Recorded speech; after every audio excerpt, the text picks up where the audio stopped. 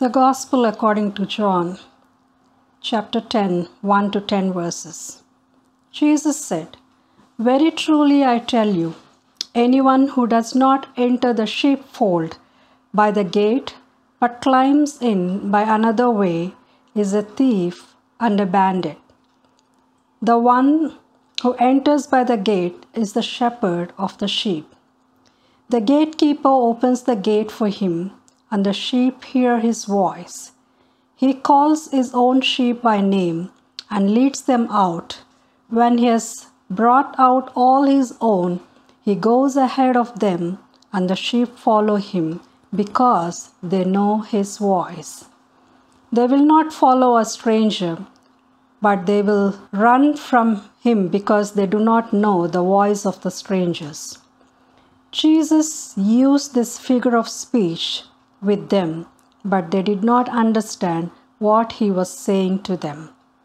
So again Jesus said to them, "Very truly I tell you, I am the gate for the sheep. All who came before me are thieves and bandits, but the sheep did not listen to them.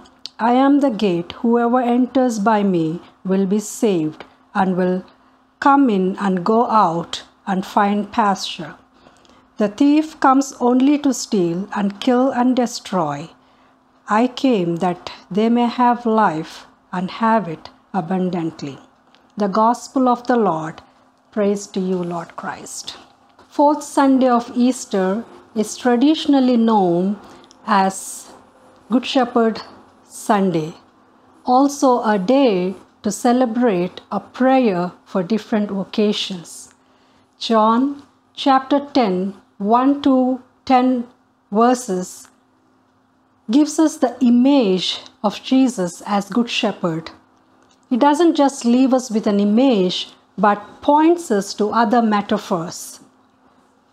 The metaphors of gate, door, which are richly layered for us to look into other metaphors of sheep, shepherd, gate, gatekeeper, strangers, thieves, and bandits.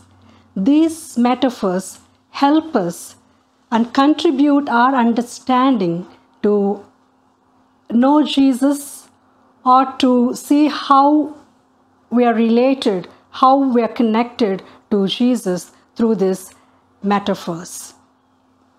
Jesus, in this chapter 10, starts telling to his people, anyone who enters the sheepfold has to enter through the gate.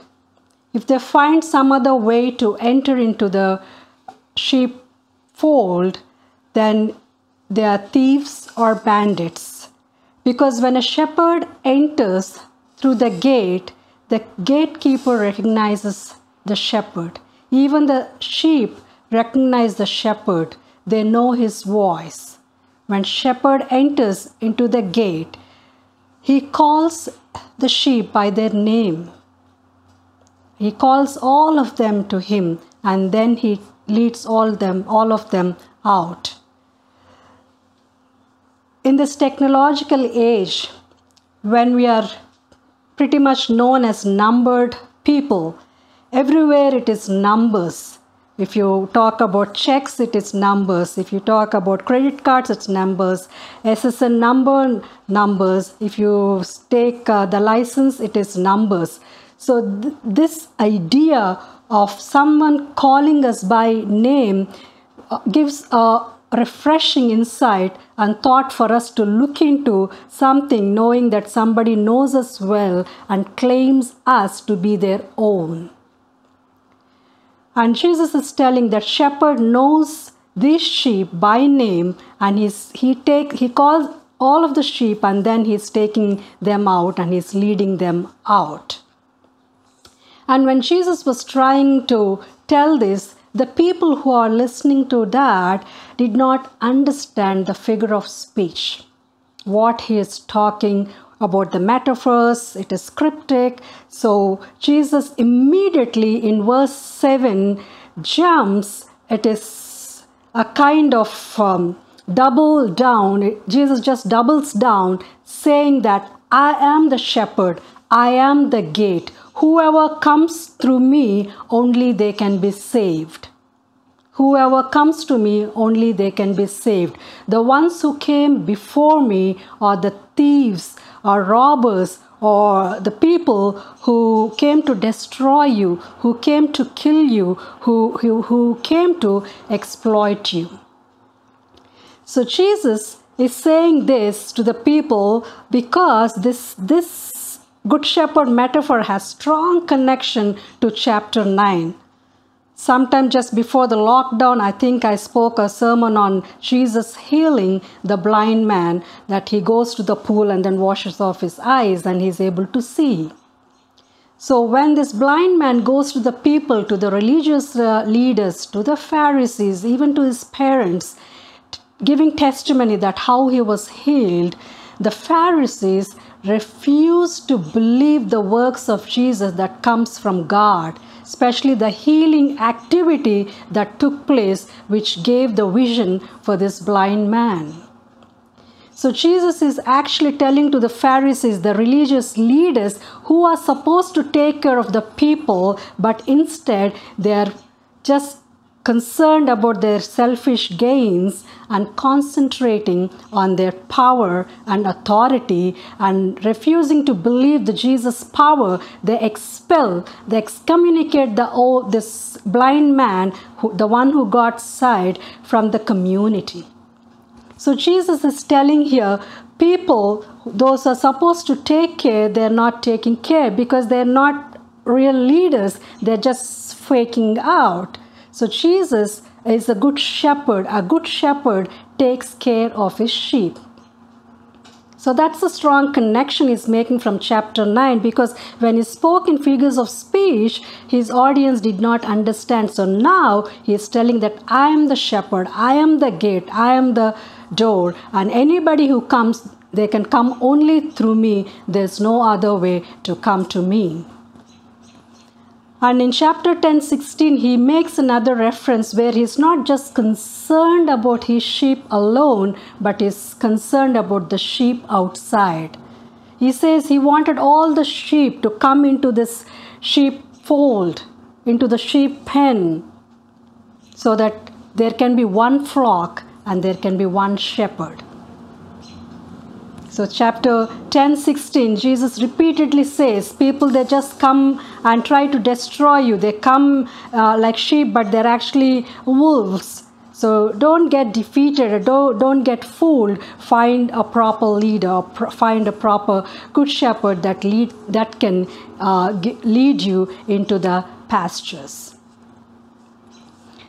And chapter 10:10 is the crux or the main verse, which says, come to me that I will give you life, life in abundance, life abundantly. So the life John is telling us is not the life that is after death, but the life right here and right now with Jesus Christ, whom the God has sent for us, for our forgiveness and to give us that abundance of life. There is always a tension between the mystery and the brokenness. So Jesus is going to make our broke life into fullness and into wholeness. When the sheep recognize the voice of the Good Shepherd, they already know that they are in good care. They are going to be taken care of. The life the Good Shepherd is talking here is the life in the community. The life in the community, and he is going to find security, that kind of nourishment for his flock.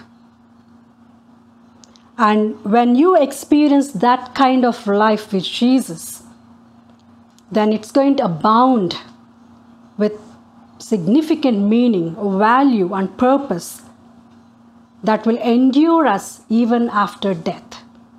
So this is what Jesus is offering us. Just listen to my voice and follow me, and I'll give you abundant life. It is interesting whenever we read about the sheep. Sheep are known as most unintelligent animal. They easily get lost. They need always the shepherd to give them water, to give them food. They can never find their way back.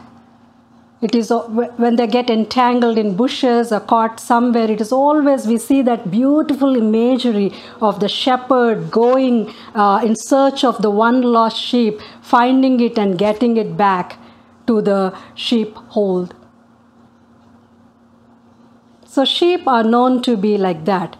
But there is one merit or one favor it works for them is they recognize the voice of the shepherd. We saw in the first 4 or 5 verses, when they hear the voice of the stranger, they just flee. They get so disturbed.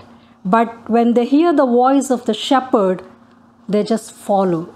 Because they know the voice. Even that blind person, even before he was healed, he just heard the voice of the Savior. He just heard the voice of Jesus and followed him. The sheep just recognize the voice of Good Shepherd and just follow. What about us? How do we recognize the voice of the Good Shepherd over the voices which promises prosperity, which promises success, which promises abundance? How do we actually recognize the voice of the Good Shepherd amidst other voices which try to fool us or exploit us? There is this one game children love to play always, the Simon's game. Even I love to play that game. Sometimes I just sit, go to the YouTube and just like one-on-one basis, I used to just play. It's a simple game but very powerful. Simon says stand, you stand. Simon says sit, you sit. Simon says do some action, you do. But if you don't listen to the voice, there is every possibility that you may miss and get eliminated from the game.